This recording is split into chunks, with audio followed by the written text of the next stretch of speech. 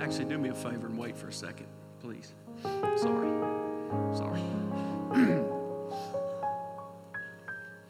In a little while, I'm going to do my best to preach out of the book of Acts chapter 1.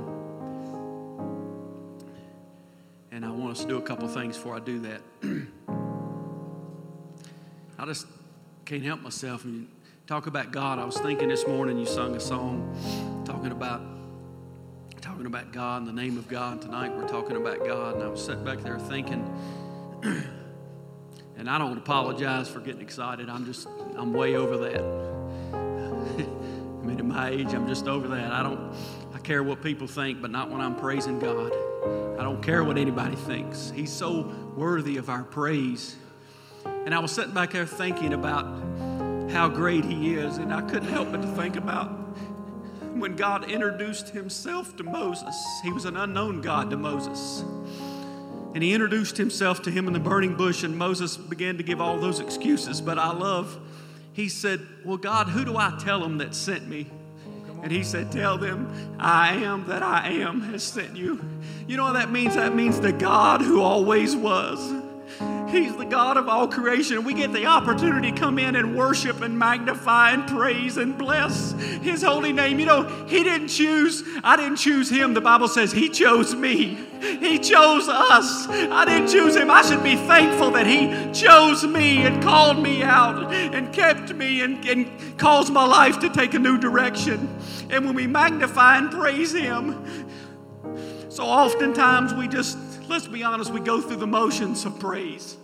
We come into church and we just go through the motions and we lift our hands and we sing, but we really don't think about the one we're thinking about. We really don't praise the one that or consider the one that we're trying to praise. We don't give Him the thought that we should give Him. But when we really think of Almighty God and all the things and all the attributes He has, you know, when you go in the book of Revelations and they describe Jesus Christ, one of the elders is so upset because the Bible says that he could not find one to loose the seals on the book, and he was upset about it.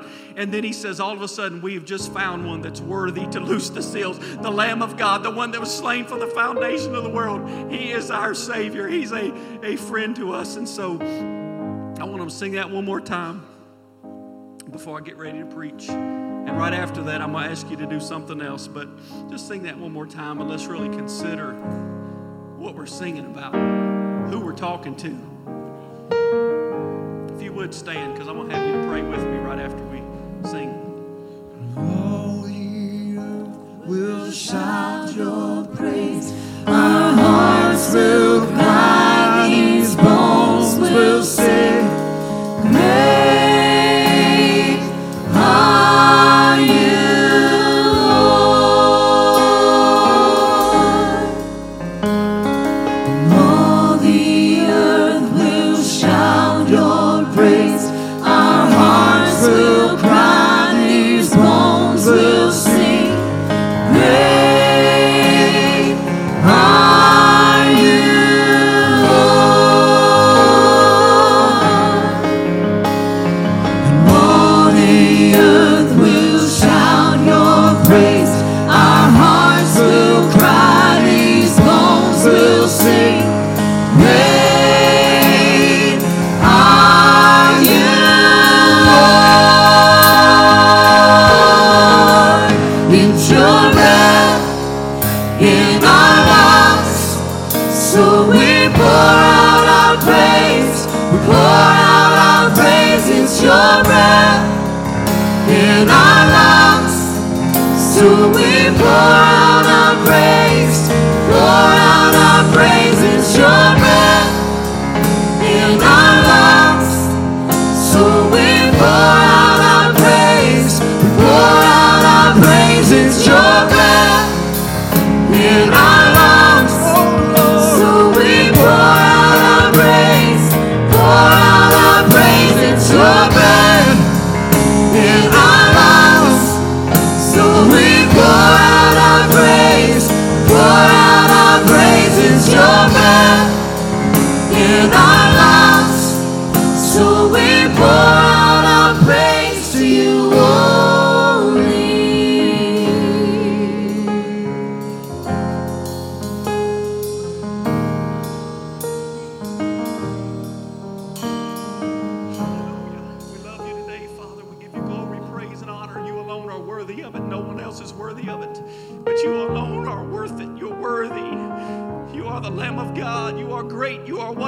glorious, the King of kings, the Lord of lords.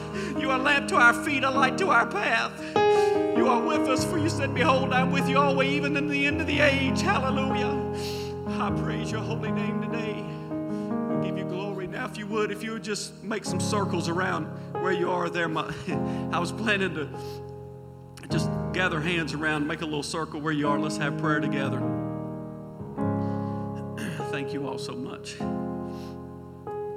My little girl asked me, she said, "Are you going to pray, Daddy?" And I said, "Well, of course." And she said, "Well, would you pray for me?" She's had a cough for a week, so I'm going to go down here and join my little girl. But I want you to consider a scripture for me as you pray. First of all, two scriptures. Mark 11:17. Jesus said that my house shall be called a house of prayer. You know, sometimes if we're not really careful, we get involved in everything else but prayer. It's easy for us to, want to do those things, but we need to make this a house of prayer. And then I want you to think for a moment about this scripture. I love this scripture. It's in Philippians 4:6. And the Bible says that we're to be anxious for nothing, but in everything by prayer and supplication with thanksgiving, let your requests be made known unto God. In other words, he says, in another translation, he says that you're not to worry about anything when you come before the Lord. Why is that? Because he says a prayer of a righteous man availeth much. He hears your prayer.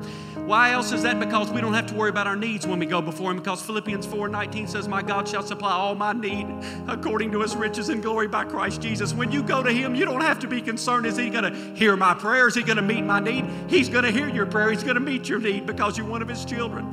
And then one other thing that I love in there, he says, by prayer and supplication with thanksgiving.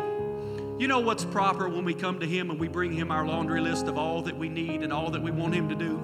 Right in the middle of that prayer, we ought to offer up thanksgiving and praise to him. That's what Paul said to the Philippians right here. Right in the middle of it. It's proper to praise him in the middle of our prayers. It's proper to give him glory and put him in his proper place when we're praying. So if you would, just spend a few moments in praying with me.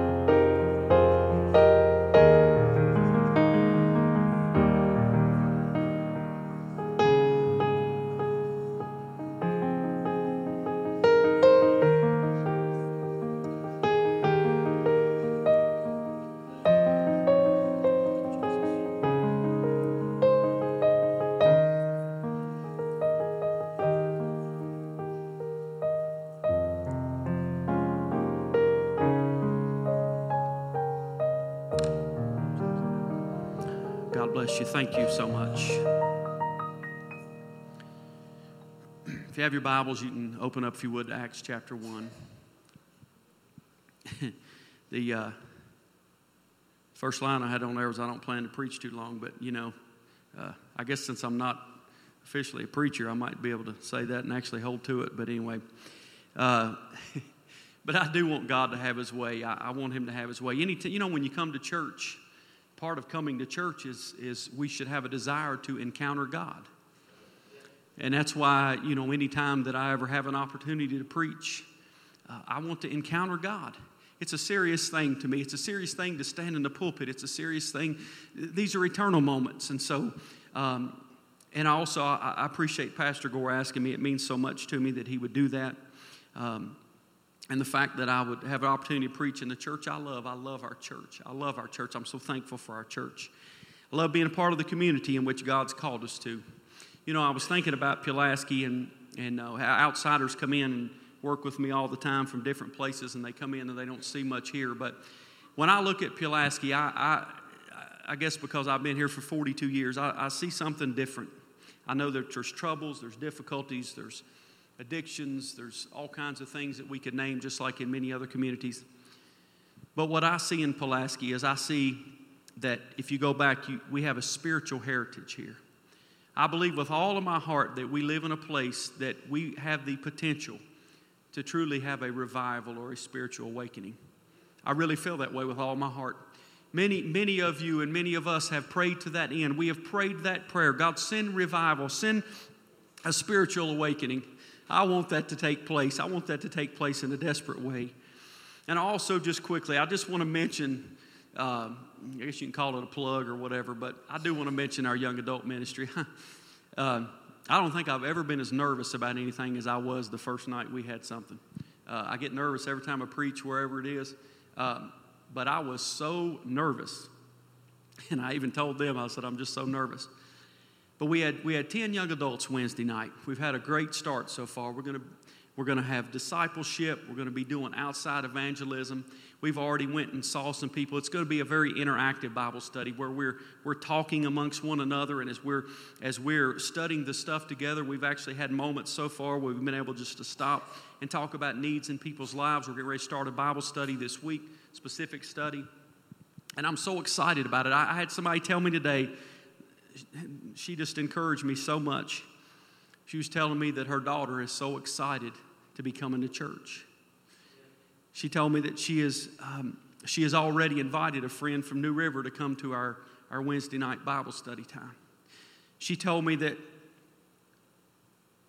she went to see someone in her family that she had a broken relationship with on Wednesday night after we got finished because God had convicted her to do it. And I made the statement, I said, I'm so excited about what God's going to do. And she said, I'm excited for what God's already doing in my daughter. It was so encouraging to me. And so I want to tell you, if you're 18 to 35 and you're not a part, I want to invite you to be a part. I believe God's going to do something awesome, not just filling up time. He's going to do something great. And if you have somebody in your family that you want to give me a name of that person, I'll call them. We're going to go visit. I've already went and visit one young man. We're going to go see people. We're going to let them know that we love them. We're going to let them know that we're concerned about them. And so if you have somebody, just give me their name, and I'll go see them. We're going to go see them. We're going to start splitting up into groups and going to see folks about once a month. So I'm excited about that. So if you have your Bibles, Acts 1 and 8, we're going to be talking to you out of primarily the book of Acts tonight. The Bible says in Acts chapter 1, verses 8 and 9, "But ye shall receive power after the Holy Ghost is come upon you, and ye shall be my witnesses, or you shall be witnesses unto me both in Jerusalem and Judea and Samaria and unto the uttermost parts of the earth." And when he had spoken these things, while they beheld, he was taken up, and a cloud received him out of their sight. Now, I want to talk to you tonight from the book of Acts on this very simple title, The Acts of the Holy Ghost. When you look at the book of Acts, that's what it is. It's the Holy Ghost in action. When you look at the early church, it was the Holy Ghost that caused the church to be explosive and impactful. The Holy Ghost made the church and its people effective in ministering the gospel of Jesus Christ. When we look at this passage of Scripture in Acts chapter 1, verse 8, it's very important for us to note and understand that this was the last words that Jesus spoke to his people before he ascended into heaven. So it was a very important thing. It should draw our attention. It should cause us to have some focus. So let's look and see what exactly Jesus said, his last words to his people. He starts out and he says, "But ye shall receive power." Now what did he mean by that? It's the power of the Holy Ghost given from on high. Not given by men, not derived by men, but given from God on high. It's strength from him with purpose to preach the gospel and to be a witness for him. With the power to work miracles to confirm the word of God. This power would give them courage against all opposition. Even in the midst of difficulty, the gospel would spread through the whole world. And though their lives would be given to labor and to service and to afflictions and even to trials, they would have the power and the strength to overcome. And so it is with the church today. And then the Bible says that after the Holy Ghost has come upon you, if you flip over to Acts chapter 2, verses 1 through 4, you see I hate to even use the word completion because it was the beginning of that completion. It was the first time the Holy Ghost was outpoured. We see that in Acts chapter 2, verses 1 through 4. But we see that after this 120 remained steadfast in the upper room for those 10 days, the Holy Ghost was poured out upon each one of them. And the Bible says cloven tongues like as of fire sat upon each of them. Not just some of them, but each of them. They were filled with knowledge, zeal, strength, and courage necessary for the work that would take place. And then as we continue on, he says, "And ye shall be my witnesses." The Holy Ghost would help them as he does us today to witness about the person of Christ, the deity of Christ, the sonship, his incarnation, his ministry, his sufferings and death, his resurrection from the dead, and his ascension to heaven. Their focus would change from a temporary kingdom to one eternal. And then finally, he said, you'll be witnesses in your hometown. You're going to go to Samaria, and you're going to go all over the world and witness for me. So here's the 4 things that I want to talk to you about tonight. I want to talk about the fact that the Holy Ghost was promised, the promise of the Holy Ghost. And then secondly, I want to talk to you about that the early church put a great importance on the Holy Ghost. And then thirdly, I want to talk about the purpose of the Holy Ghost. And then the final thing is I want us to evaluate our need for the Holy Ghost today. When you look at the promise of the Holy Ghost, you see that in these words of Christ in Acts chapter 1, verse 8. Now, if we flip over and let's look at Acts chapter 2, verses 1 through 4, reading, the Bible says, "And when the day of Pentecost was fully come, they were all with one accord in one place. And suddenly there came a sound from heaven, as of a rush of mighty wind, and it filled all the house where they were sitting. And there appeared unto them cloven tongues like as of fire, and it sat upon each of them. And they were all filled with the Holy Ghost and began to speak with other tongues as the Spirit gave them utterance." Now, if you would continue on with the story after this, I guess it could be argued because there's been many great outpourings from that first time in Acts chapter 2 all the way through today's age. You could look at many of the great revivals that's taken place. If you've ever been a studier of revival, and I enjoy studying those things from time to time. To me, one of the greatest that's mentioned or that I know of in history is the Welsh revival of 1904 when there was 27 young people and a young man named Evan Roberts that began to hold revival services. And then it ended up spreading throughout all of Wales. And history tells us that about 1 million people came to the saving knowledge of Christ because of that. But this was a significant moment in time, the first time the Holy Ghost was outpoured. And if you follow that story on, there's several things I want us to notice. It's very key. And it's almost convicting when I evaluate myself, our churches, our Pentecostal churches, what's going on today. When I see the Holy Ghost outpoured here, you see that as they waited and tarried on the Lord and they prayed until they were united, they did some business there because they elected a 12th to take the place of Judas Iscariot, the Bible says, Matthias. And so, but they waited and they tarried until the Holy Ghost was outpoured upon them. But then they do something interesting. They do something really different than what we do. They didn't stay in the upper room. They took it outside. And I guess I have no way to prove it, but I don't even believe that they just made a conscious. I think the Holy Ghost literally calls them to go outside. You know, there was many people there from all different countries and all different languages there that day. There was many people there, and God wanted them to be a witness. He had a plan for what was going to take place. And so the first kind of point of interest there is the Holy Ghost blew them out into the streets. And then you have this next thing that happens. They begin to be made fun of. They begin to be poked fun of. You know, our churches used to be poked fun of a lot of times, holy rollers and things such as that nature.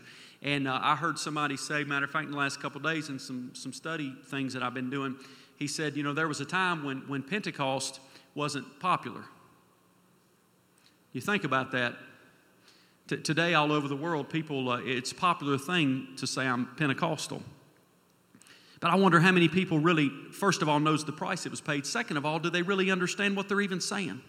I hope we leave here tonight with an understanding. But I hope we leave here tonight more with just an understanding, but with an experience. See, the understanding will wear off, but when you experience the Holy Ghost, it'll never leave you. It'll never wear off. And so they go out into the street, and they begin to be made fun of, and they begin to say, well, these people are drunk. And Peter stands up and says, we're not drunk as you suppose. It's the third hour of the day. It's 9 o'clock in the morning. If you'd really study that out, you'd find out that means the wine shops weren't even open yet. He says, we're not drunk as you suppose. But then he quotes a scripture that was given 800 years prior to this time. Joel chapter 2, verses 28 through 32. This is that which was spoken by the prophet Joel. And so you notice, if you would follow this entire message, and this was Peter's first message. It'd be nice to preach like somebody like that just one time. It probably won't ever happen for me. But his first message, 50% of the message, if you would study it out, was the Bible. It was quotations from the Bible. Obviously the Old Testament. And so if you look at that and you think it was a word-centered, word-saturated message that he gave to the people. But he gives this word-centered message. And that's one thing I love. I enjoy so much and wish I could do it. But I love when Pastor Gore begins to quote the scripture. Dickie and I had that conversation. It's powerful because the word is powerful. It's awesome. It's powerful. And he preached a word-centered message. I love the Word of God. I love the Word of God because it's the only thing that we have to go in defense of the evil that's around us. And so he quotes from this. And here's what he says, just a snippet in Acts chapter 2, verses 16 through 21. Again, this is the first promise that we see, the promise of the Holy Ghost. He says, but this is that which was spoken by the prophet Joel. And it shall come to pass in the last days, saith God, that I will pour out of my spirit upon all flesh. Your sons and your daughters shall prophesy. Your young men shall see visions. Your old men shall dream dreams. And on my servants and upon my handmaidens I will pour out in those days of my spirit, and they shall prophesy. And I will show wonders in heaven above, signs of the earth beneath, blood, fire, and vapor of smoke. The sun shall be turned into darkness, the moon into blood, before that great and notable day of the Lord come. And it shall come to pass that whosoever shall call upon the name of the Lord shall be saved. Do you see what Peter did in this message right here? He tied the experience to the Word of God. He tied the experience to the Word of God. You see, I think that's the problem today in many Pentecostal lives, Pentecostal churches, and many people's lives. They don't understand that Pentecost is tied to the Word of God. It's real. It can be proven. And I just want to say this, that when we look at ourselves, and I'll just say it like I wrote it down, fellow Pentecostals, you can have confidence that your Pentecostal heritage is biblical, and though attacked, we must hold on to it. It's very important. We must hold on to it. So not only was the outpouring promised by Joel in the Old Testament, but was also promised by John the Baptist. Matthew 3:11, Mark 1:7 and 8, Luke 3:16, and John 1:33 all say the same thing.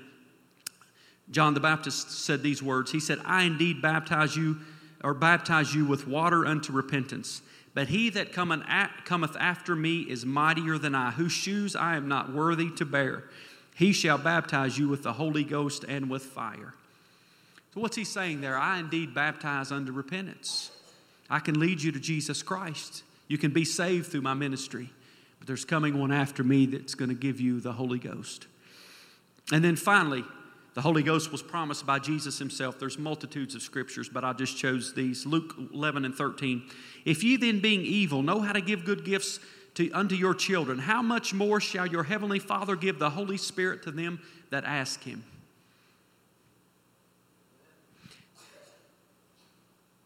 I'm probably jumping ahead, but I think so oftentimes, and I'm not sure why God put this on my heart, except for it seems like this is a message I realize that probably wouldn't even have needed to be preached to the older generation or to the generation from yesteryear or 40 years ago in the Church of God. But it seems to me that we've come to a place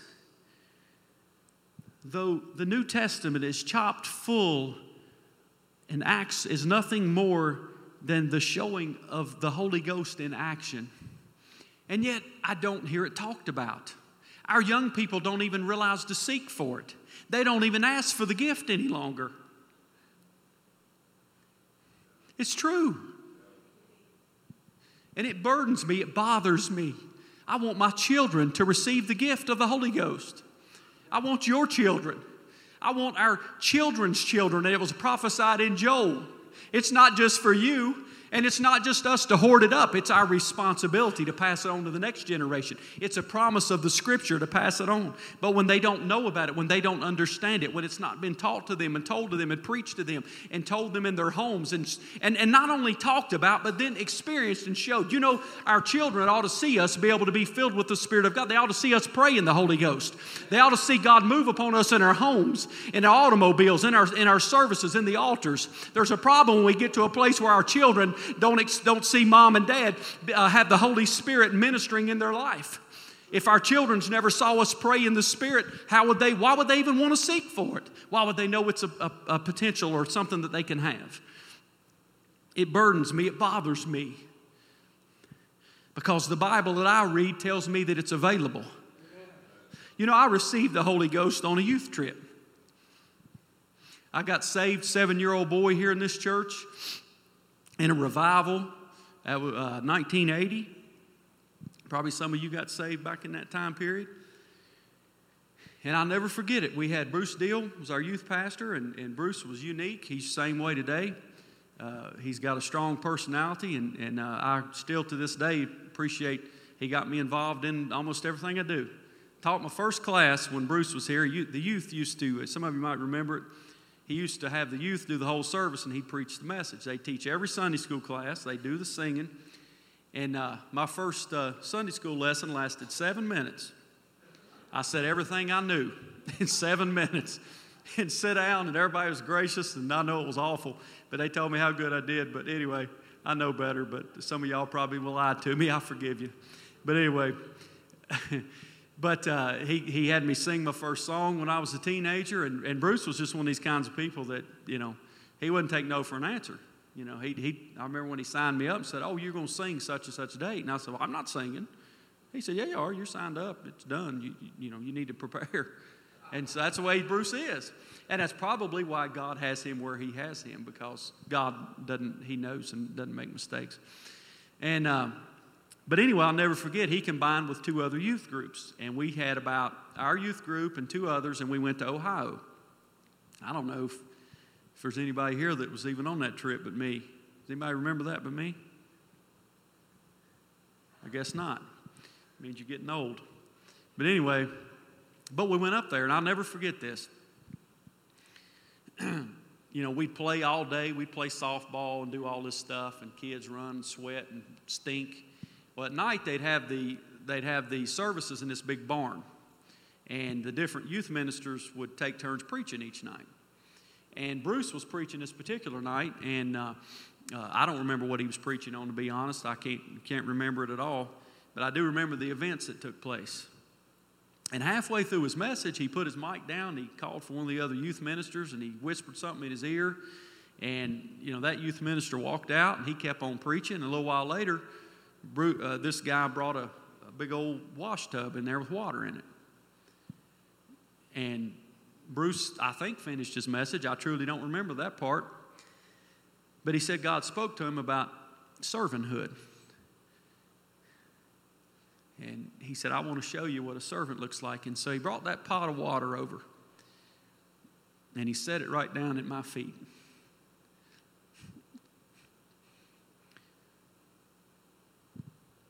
And I felt something I'd never felt. Now, I didn't receive the Holy Ghost quite at that moment, but he began to wash my feet. And then he began to move and wash the others' feet in the youth group. And God fell down in that place powerfully. There was 100 and some kids in that barn. And we stayed for hours and prayed. We were in little groups. And I remember, and if I'm not mistaken, it was well up into the night, 1 or 2 o'clock in the morning, we were in there praying. And I received the baptism of the Holy Ghost with the initial evidence of speaking in tongues as the Spirit gives the utterance. And I'll never forget it. It was awesome. And other people there received the gift of the Holy Ghost that night. So it was awesome. And then John chapter 7, verse 37 through 39, Jesus, still speaking, said, "In the last day, that great day of the feast, Jesus stood and cried, saying, If any man thirst, let him come unto me and drink. He that believeth on me, as the Scripture hath said, out of his belly shall flow rivers of living water. As the Scripture saith." And then John 14, 16, and 17 says, "And I will pray the Father, and he shall give you another Comforter, that he may abide in you forever. Even the Spirit of truth, whom the world cannot receive, because it seeth him not, neither knoweth him. But you know him, for he dwelleth with you, and shall be in you." He was talking about a future event, shall be in you. And then, of course, our main text, Acts 1 and 8, "But ye shall receive power after the Holy Ghost has come upon you. Shall be witness in Jerusalem, Judea, Samaria, and unto the uttermost parts of the earth." But not only is the Holy Ghost outpouring promised, I want us to look in the Scripture and see that, I want you to see the emphasis that the early church put on the Holy Ghost. The first example is found in Acts chapter 6. This is such an interesting story to me. Here's what the Bible says in Acts chapter 6. We're looking at verses 2 through 5. "Then the 12 called the multitude of the disciples unto them and said, It is not reason that we should leave the word of God and serve tables. Wherefore, brethren, look ye out among you 7 men of honest report, full of the Holy Ghost and wisdom, whom we may appoint over this business. But we will give ourselves continually to prayer and the ministry of the word. And the saying pleased the whole multitude, and they chose Stephen, a man full of faith and of the Holy Ghost." I'm sorry, I'm going to get me a mint. Y'all forgive me. Keep my throat going here. This story is so interesting because we know in Peter's first message, 3,000 people were added, right? The Bible says that daily people were coming into the kingdom. So the church is growing. Well, as the church grows, the need grows, right? And so there was many people there that were hungry, and they were trying to feed them. So you had these men of God, these disciples, and they were trying to pray, and they were trying to study the Word. But then it got to be such a burden to feed people, they had to do something about it. So as the church grew, they had to appoint other people to do work of the ministry. But this is a part that's interesting to me, and this is the thing that it's almost mind-blowing to me, because today we primarily look for availability. If you're available, man, we'd love to have you. There's not a whole lot of prerequisites sometimes. Now, certain jobs there certainly is, but we're just oftentimes looking for availability. But the early church, it was not that way at all. Now, they were administering a food program, something we do right here in Pulaski. We've done it right out of this church for years and years and years. Joe does it right down here at the Dream Center, hand out boxes of food. The same thing, no different. They were going to be doing the same thing. But look in verse 3, and let's read it. The Bible says, "Wherefore, brethren, look out among you 7 men of honest report, full of the Holy Ghost and wisdom." That's amazing. To hand out a box of groceries, a loaf of bread or something? Why is that? Well, it's not Sunday school, I know. I ask questions, Sunday's going to wait for an answer. This is a little different here, isn't it? Why is that? Because ministry is not just to minister to physical needs of people. Matter of fact, I'll tell you that that's nothing more than a way to get someone spiritually. That's what meeting a physical need is nothing but an inroad for us to get to their heart and tell them the story of Jesus Christ. The early church understood that. They knew that. They knew the importance of that. That's why they said, let us find 7 men full of the Holy Ghost and wisdom and that are honest. See, they understood that thing. You know, let's look at a couple things, the way it explains something about one of these men.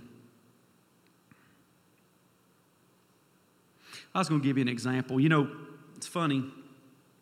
I hope you're this way. When I pray in the morning, I pray with my kids and pray over their life and their day, and I pray for them to have opportunities to spread the good news of Christ, tell others, be light and hope in the world, that people would see Christ in them. I pray the same for me and my wife. And, the Bible tells us the steps of the righteous are ordered of the Lord. There's sometimes when you know God orders you to go somewhere or see someone or say something or do something. But then there's sometimes in your life when, if you're like I am, you're living, especially when you got 2 kids and they're involved in everything. It doesn't even feel like life. It just feels like you're caught up in this whirlwind of running around. But anyway, But you pray those prayers, and you know, according to the Bible, that He still orders your steps. And so about a month ago, Sonia usually takes Aaron one way, I'll take Noah one way, and cheerleading is not something I know anything about, which is a comfort, or should be a comfort to all of us. But anyway, so Sonia takes her to cheerleading a lot of times. Well, I ain't going to say that. I was going to say a lot of Burchett's is dressed up in women's outfits, but that doesn't mean we like it. Anyway, that's another story for another time, and concerning, actually. But anyway, so this particular night, Sonia had to stay after school for a meeting. So I took Aaron and Noah went with me down to Randolph Park. And she goes, and there's all kinds of games going on in the fields, and we're back behind one of the fields back there, and her group's cheering over here, and then there's an older group cheering here, and there's people everywhere. And then Noah took his football, and Noah wanted to throw football, and we began to throw football, and there was a young man there, and he was just staring at us. I mean, it was obvious he wanted to throw the football. So, matter of fact, before we could even invite him, he invited himself. He said, "Can I throw the football with you?" I said, "Sure." So he starts throwing football with us. And he does that for like 30 minutes, and Sonia was going to come by there and pick Noah up and take him on. So she gets there, she picks Noah up, and he takes his ball and he leaves. And so I sit down on the curb with this guy on one of those railroad ties. We just sat down on one of those things, and I either mentioned something about Christ, the Scripture. I really don't remember what I said. But however it was, he knew I was a Christian, and he said, "Would you pray for me?" And I probably surprised him. I said, "I will, but not right now." I said, "I want to talk to you first." And I said, "What's your name? Where are you from? What's your story? What's going on in your life?" I said, "Just tell me about yourself." I had no idea he was getting ready to. 30 minutes, he told me about himself. So for the next 30 minutes, this 22-year-old young man named Carl tells me his story, and he's had a rough story. He's had a lot of hardships, a lot of tough things in his life. And the whole time he's talking, I'm asking God, God, give me wisdom. Let me know what to say to him. Let me know how to handle these things. And about halfway through the story, I felt led to tell him about the story of Joseph in the book of Genesis, because I felt like even though he'd had difficulties, I also felt like that he had kind of used it as a crutch and an excuse to his past was determining everything in his future. And that's not what God wants for us. Even though if we have difficult past, it doesn't have to determine what our future is. And that's the thing I love about Joseph. He had difficulties. He was 30 years before he got to the palace. He was enslaved. He was in prison. But in every one of those instances, you'll find over all of those chapters of the book of Genesis, he never complains. There's not one place where he complains about his situation. There's not one place where God wasn't still blessing him. He was over all the other slaves at Potiphar's house. He was over all the other prisoners when he was in prison. God had his hand upon his life. And so he got done telling me a story, and I said, "Now, can I tell you a story out of the Bible?" And I told him why I wanted to tell, or actually I didn't. I told him the story. And he actually said, "So what you're telling me is I don't have to be the way I am. I can be better." I said, "Yeah." I said, "That's what I'm telling you." I said, "I hate you've had a tough past. I hate some of the things you've went through." I said, "It's heartbreaking. But I'm telling you that with Jesus Christ, your future can be better than what your past says it is." And then I said, "Do you know Jesus Christ?" And he kind of gave me a thing, and I said, "Well, Carl," I said, "it's a yes or no answer." I said, "It's either you do or you don't." He said, "Well, I don't guess I do." And I said, "Man," I said, "I'd like for you to know him." I'd like for you to know him. And I quoted him a few scriptures. I remember quoting him Romans 10:9, "If you confess with your mouth the Lord Jesus Christ, believe God raised him from the dead, you shall be saved." I don't remember the other scriptures I quoted him. But after that, I said, "Okay, Carl," I said, I want you to receive Christ." I said, "But I've said what I need to say to you," and I said, "I pray for you now." And then he surprised me. He said, "Well, can I pray?" 40 minutes ago, he wanted me to pray. Now he wants to pray. I said, "Well, sure you can." And we stood up there, and there's cheering going on. There's people everywhere.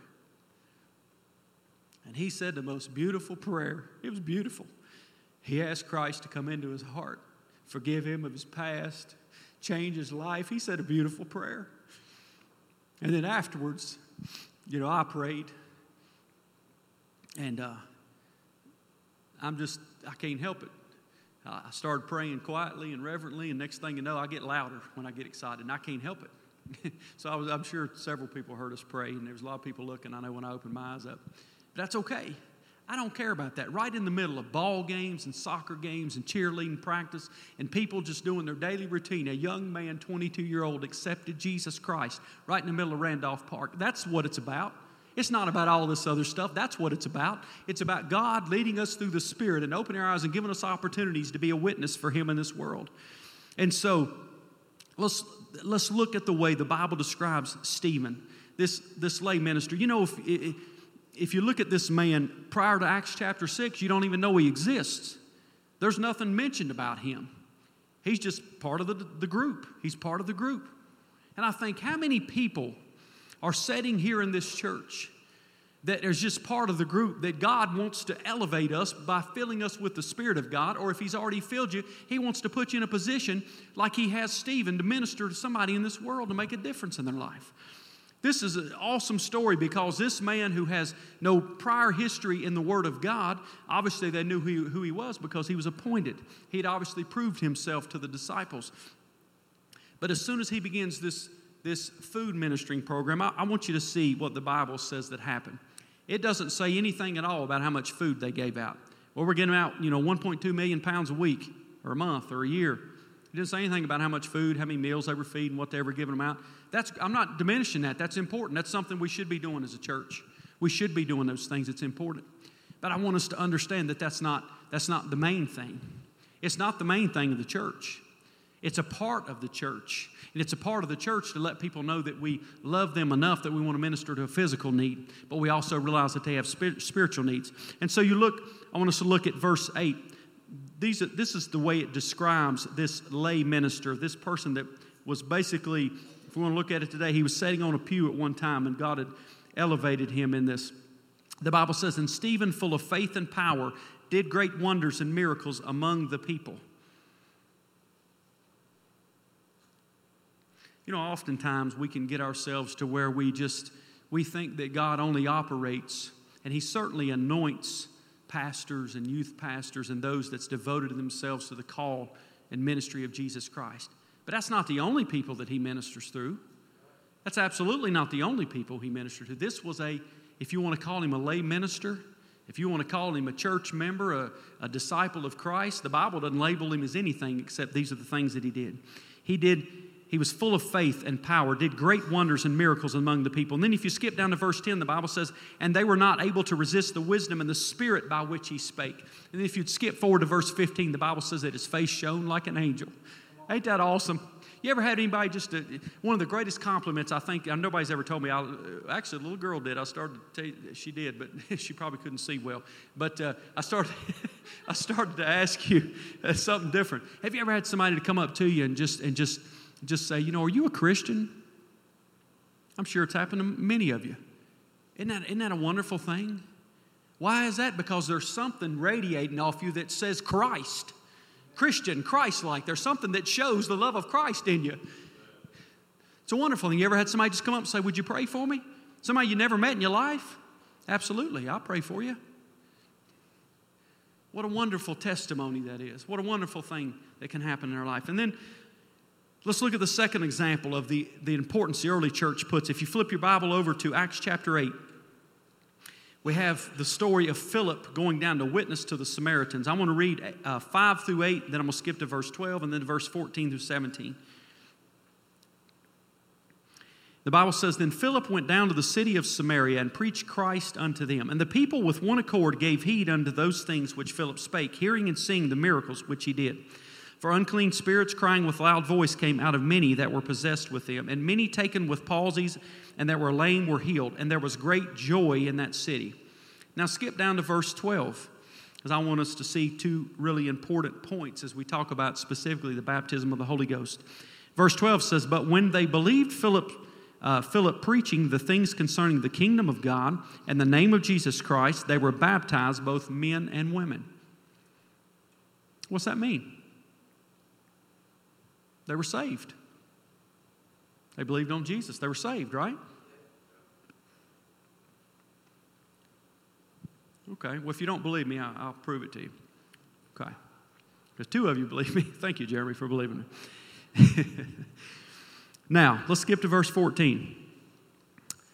Now, when the apostles which were at Jerusalem heard that Samaria had received the word of God, they sent unto them Peter and John. Verse 15, who, when they were come down, prayed for them that they might receive the Holy Ghost. For as yet he was fallen on none of them, only they were baptized in the name of the Lord Jesus Christ. Then laid their hands on them, and they received the Holy Ghost. I know I mentioned earlier that there was a time when we almost didn't need to explain this. I've never done a sermon like this in my life. But I actually feel that for someone it's necessary to explain that there are two works of God that happens in our life when it's specific to the baptism of the Holy Ghost.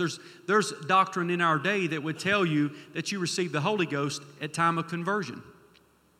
You're certainly drawn to Christ by the Spirit of God. We see our need for Jesus Christ by the Spirit of God.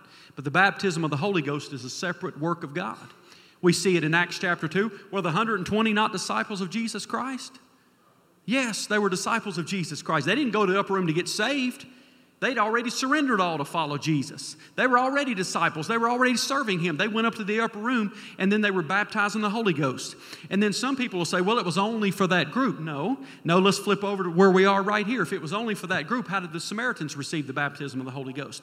If you want to, it's not in the message, but we can go over to Acts chapter 10, where Simon Peter is sitting up on the rooftop, and all of a sudden a sheet comes down and has all these meats, and God's getting ready to prepare him to go somewhere where he didn't even think they were worthy of the gospel, nor worthy of the Holy Spirit to fall upon them. And all of a sudden, an angel says, take and eat. And he says, I'll not put anything unclean to my lips. And he says, what I have cleansed, don't you call it unclean. Because he's getting ready to send him to the Gentiles.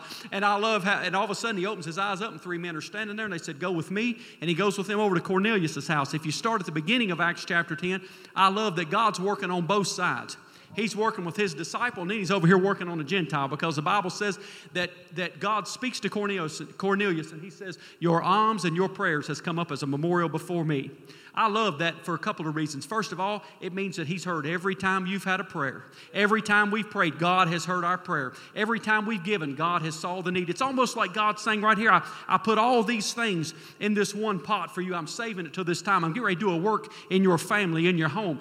And so He's preparing both sides. And then the Bible says that Peter goes in and he gathers the whole house. He's got a full house of people, and he begins to preach to them. And I love what Acts 10 and 44 says, because I love it so much, because it shows us the power of the Word of God. We don't have to have an altar call or an altar service, and though I believe that's an important part of every service, but we don't always have to have an altar call for the power of God to fall down in the middle of the service. Why? How do I know that? Because the Bible tells me so. In Acts 10 and 44, the Bible says, and as Peter yet spake the word, the Holy Ghost fell on them that heard the word. You know, if we could ever just get to a place where we really hear the word, not with this right here, but with our heart. If we would hear the word of God and digest the word of God, and then we would lean unto Him and not our own understanding, then we could have a revival service right in the middle of preaching.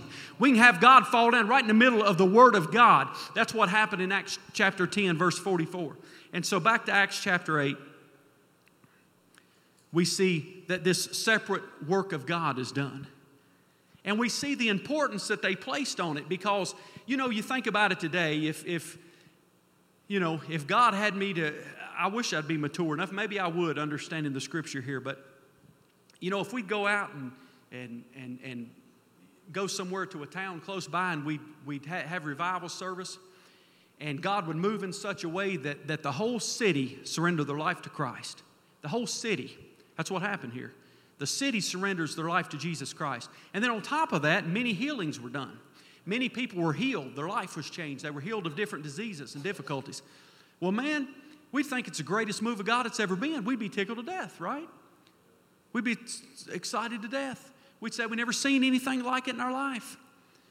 And when it's over with, man, we'd write the statistics down so we could keep up with it, send them in, whatever the case may be. We'd keep up with it, which is fine.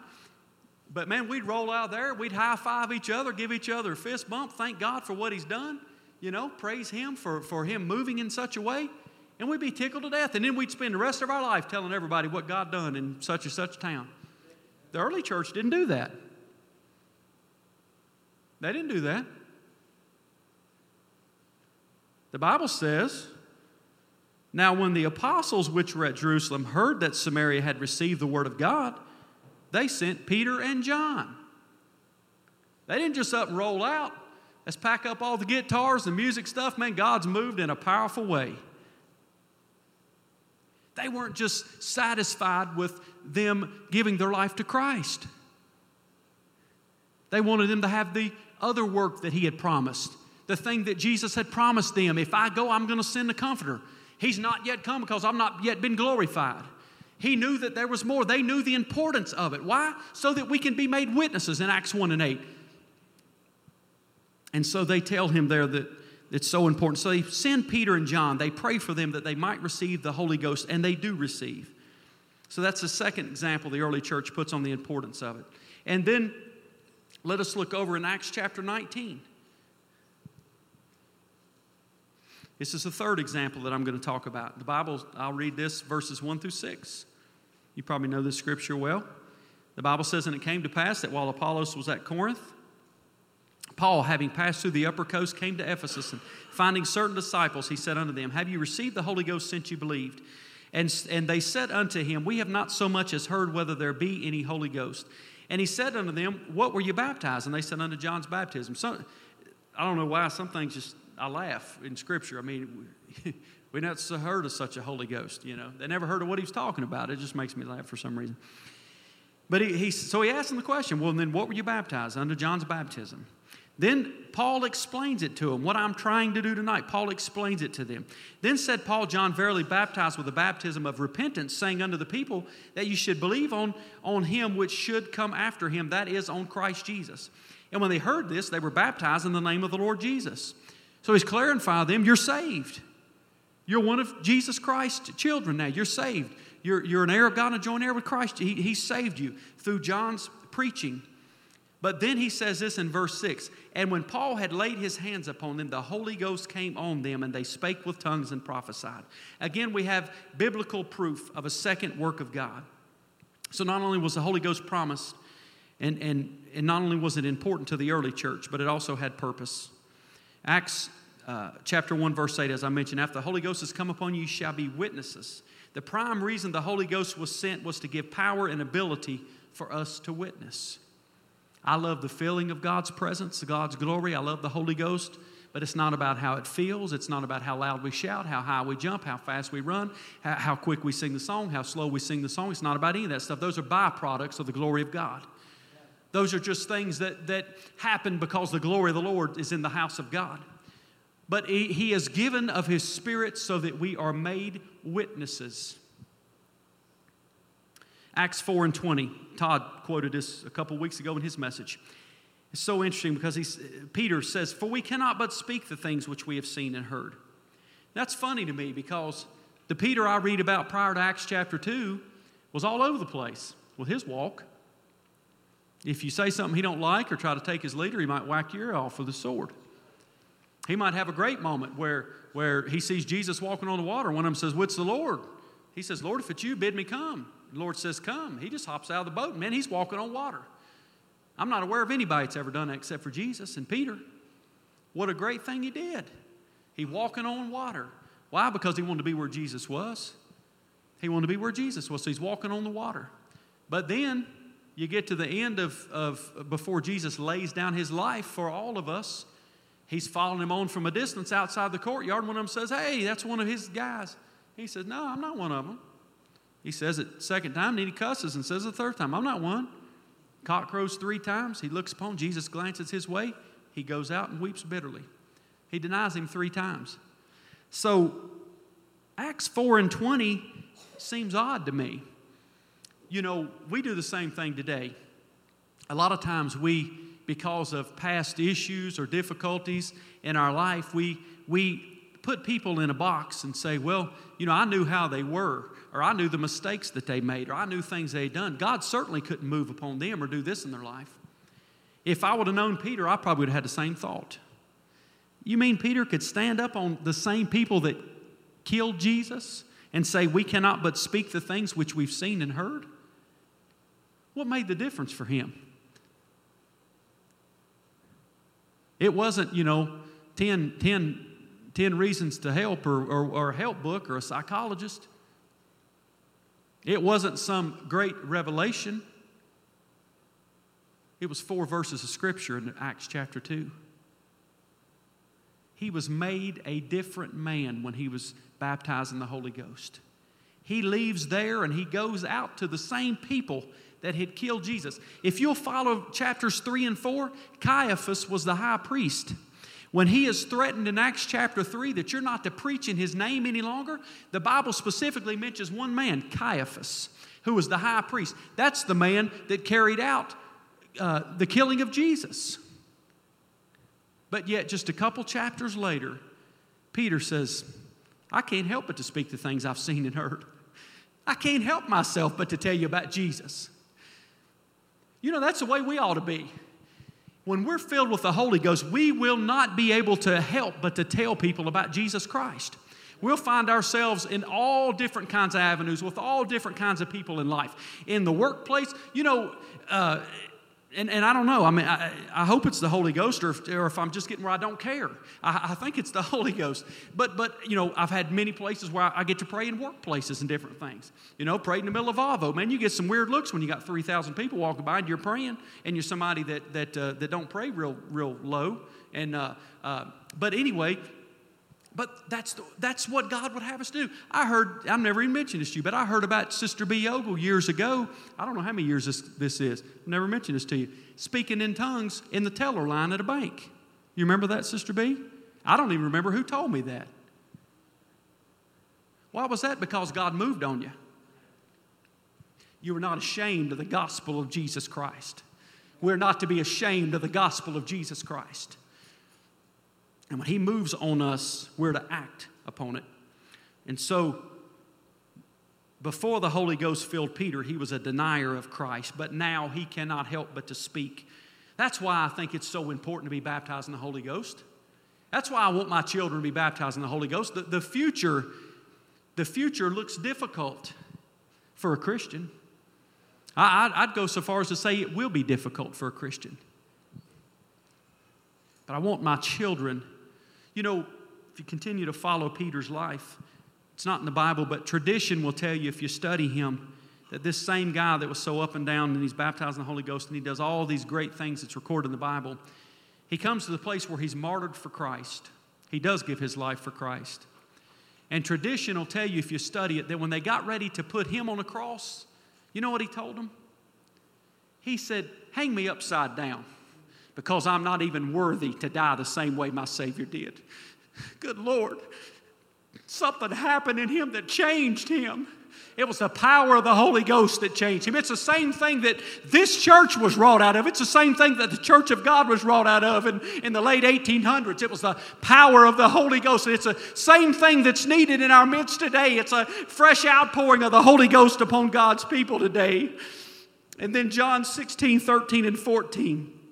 The Bible says, howbeit when the Spirit of truth is come, he will guide you into all truth, for he shall not speak of himself. But whatsoever he shall hear, that shall he speak, and will show you things to come. He shall glorify me, Jesus is saying, for he shall receive of mine and shall show it unto you.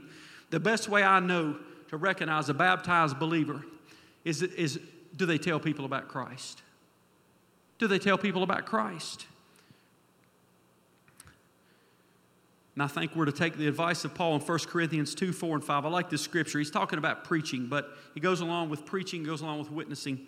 He says, my speech and my preaching was not enticing with words of man's wisdom, but in demonstration of the Spirit and power, that your faith should not stand in the wisdom of men, but in the power of God. I thought about in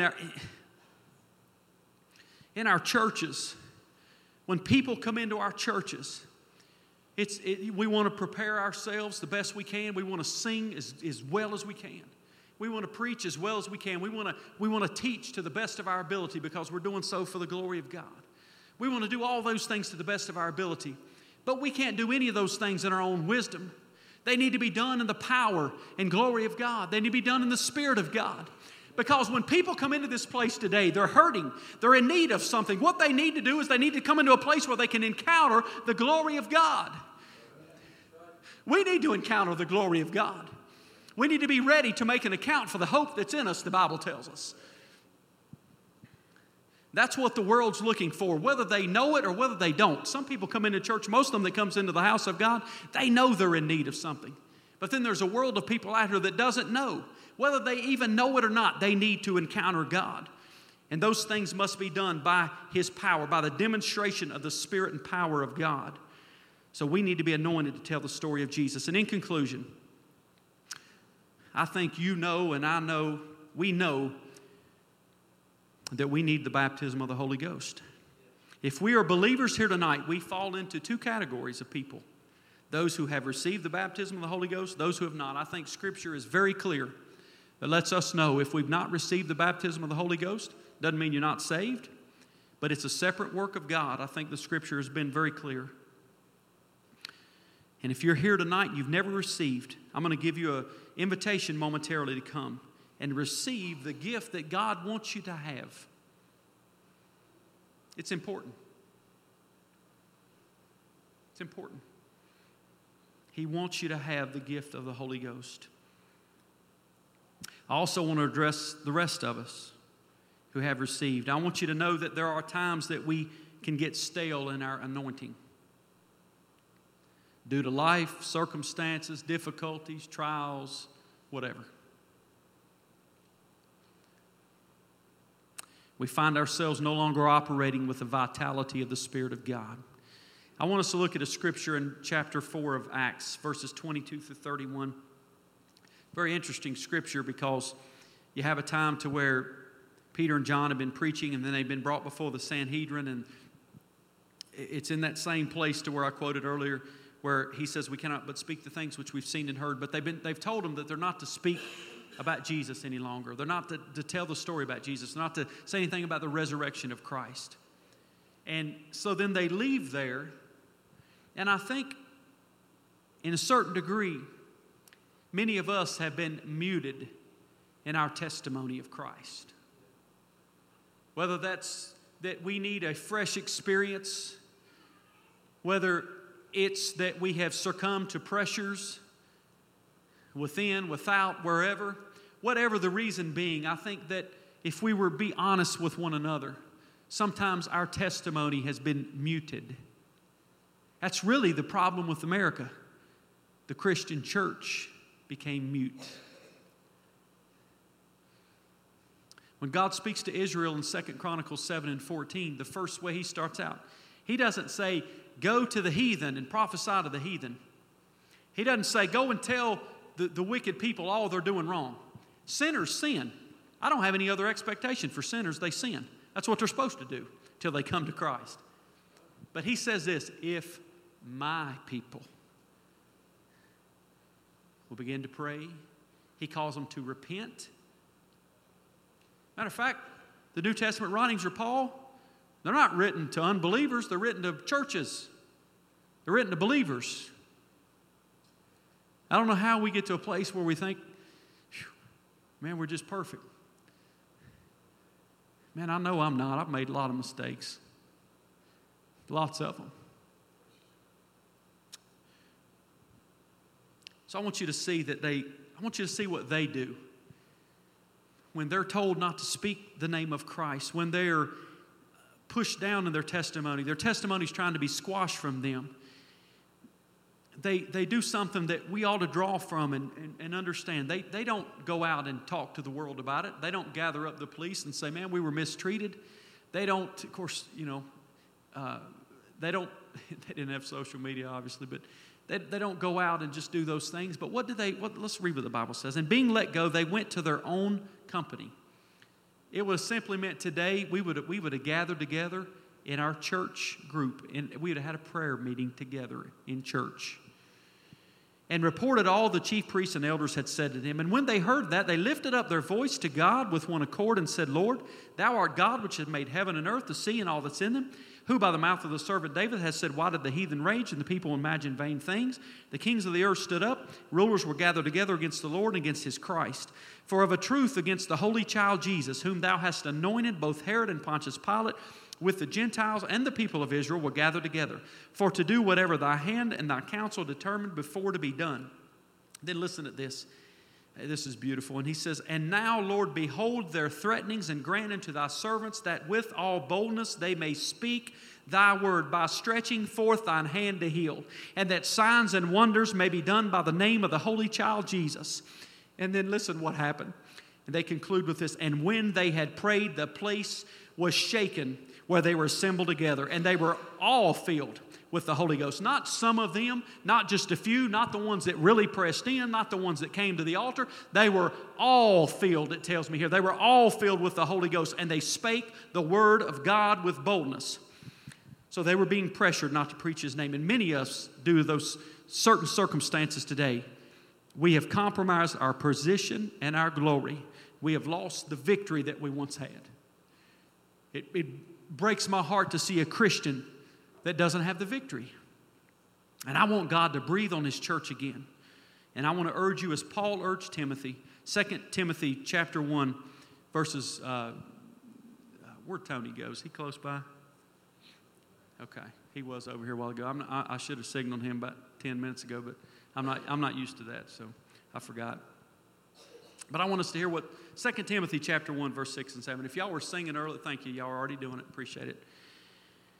He says this, Wherefore I put thee in remembrance that thou stir up the gift of God which is in thee by the putting on of my hands. For God hath not given us the spirit of fear. I just feel like he'd say that to this church. He's not giving us a spirit of fear. We're not to be fearful. Our brother in the Lord quoted it this morning, If God be for us, who can be against us? No one. Romans chapter 8 says, Who shall be able to separate us from the love of God? He goes through a list of things. But the point is that nothing shall be able to separate us from the love of God, which is in Christ Jesus. So God has not given us a spirit of fear, but of power and of love and of a sound mind. And it's time the church kindle a fire again. It's time for the church to be set ablaze. Why? So that our community can see the difference in us. So that our community can see Christ Jesus in those that comes out of this place. So, the altar call, if you would stand up. They'll be up here to sing here in a minute. I'm going to ask you in a minute, if you've never received the baptism of the Holy Ghost, and through the Word of God tonight, you recognize that you need it. And I'm going to tell you that you need it, not because I said so, because the Word of God says so. If you've never received with the initial evidence of speaking in other tongues as the Spirit gives the utterance, nobody can tell you how to receive. It's a God-given gift that falls down upon you as the Spirit gives the utterance. And I want to tell you that you need to receive tonight. And then the second group of folks, if you're here tonight and you know, you just be honest and you say, I just need a fresh outpouring in my life. I don't care about the reason. It doesn't matter the reason. It matters to you and it matters to God. But for the point of this, it doesn't matter the reason. Sometimes it's just life and difficulty, busyness, whatever. We just get to a place to where God's not operating in our life like He would. The fullness of God's Spirit's not working in our life. Matter of fact, if we've went such a long time and the Spirit of God's not moved upon us, man, there's a problem. Because God wants to move upon His people. God wants to speak to His people. He wants to speak through His people. And if you find yourself here and you just be honest with God, I'm usually sitting there, so I know how it feels. I know what it's like. And there's a lot of times when there's resistance. We don't want anybody to know, and we don't want anybody to think something. And who cares?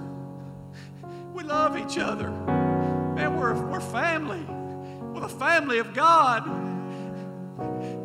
We love one another. And I don't want to see anybody that's been languishing and broken and hurting and God not moving in your life and God not speaking in your life.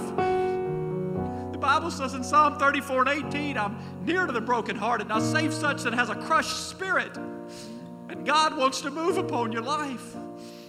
And if you find yourself in that place where you say, it's just not the same. You know it. How do I know that? Because I've been there and I know how it feels myself.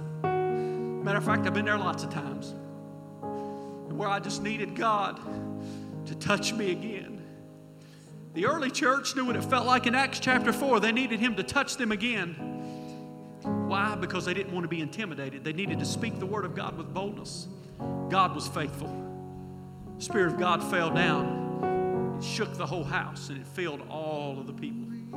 And they were able to speak the Word of God with boldness. And then the last thing here tonight, I don't ever want to preach anywhere that I don't give somebody an opportunity. I know on Sunday nights, by and large, it's people that know Christ and you love Him with all your heart.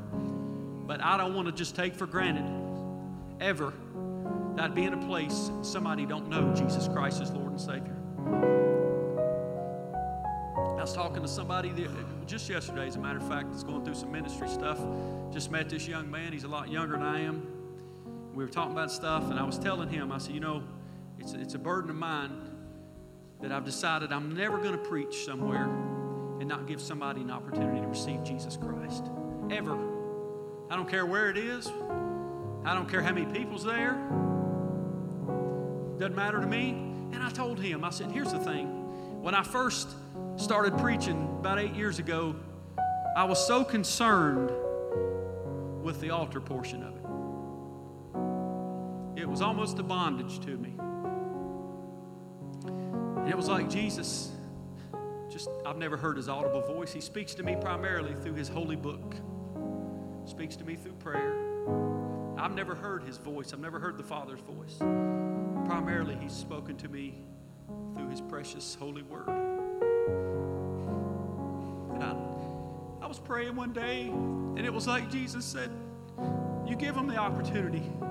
They're not rejecting you because you have no authority or ability to save anyone.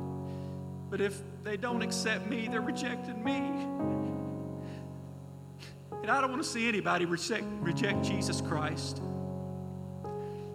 So if you're here tonight, you don't have to make a big deal out of it. But you come and see me in the altar, and you tell me you need to know Christ. We'll open up the Word of God, and I'll show you the Scripture that tells you how to be saved. And I know this message, I probably could have just, off the top of my head, just with many of you, you understand this completely. But I've just got to a place in my life where I want everything to be proved through the Scripture. You know, young people through this young adult class, they're not like some of us was, our parents, our grandparents, and even my age of people, which I guess I'm officially middle-aged. You know, we were told things and we just believed it. We just had simple faith and we believed it. Young people aren't like that anymore, are they? They want you to prove it to them. There's lots of reasons for that. We won't go into it. But they want it to be proved. I want to have the ability. I need God to help me to have the ability to show them what the Word of God says. Because I'm convinced if we can show our young people and we can show new converts and we can show people whatever age, if they don't have a knowledge of the Word of God, if we can show them what's offered to them in the Word of God, then they'll want it. They'll desire it. They'll want to have it. They'll know they can have it. And they'll receive. And I want us to receive the Holy Ghost. If you're here tonight and you've not received the Holy Ghost, I want you to receive Him tonight. Bow your heads for me for just a moment.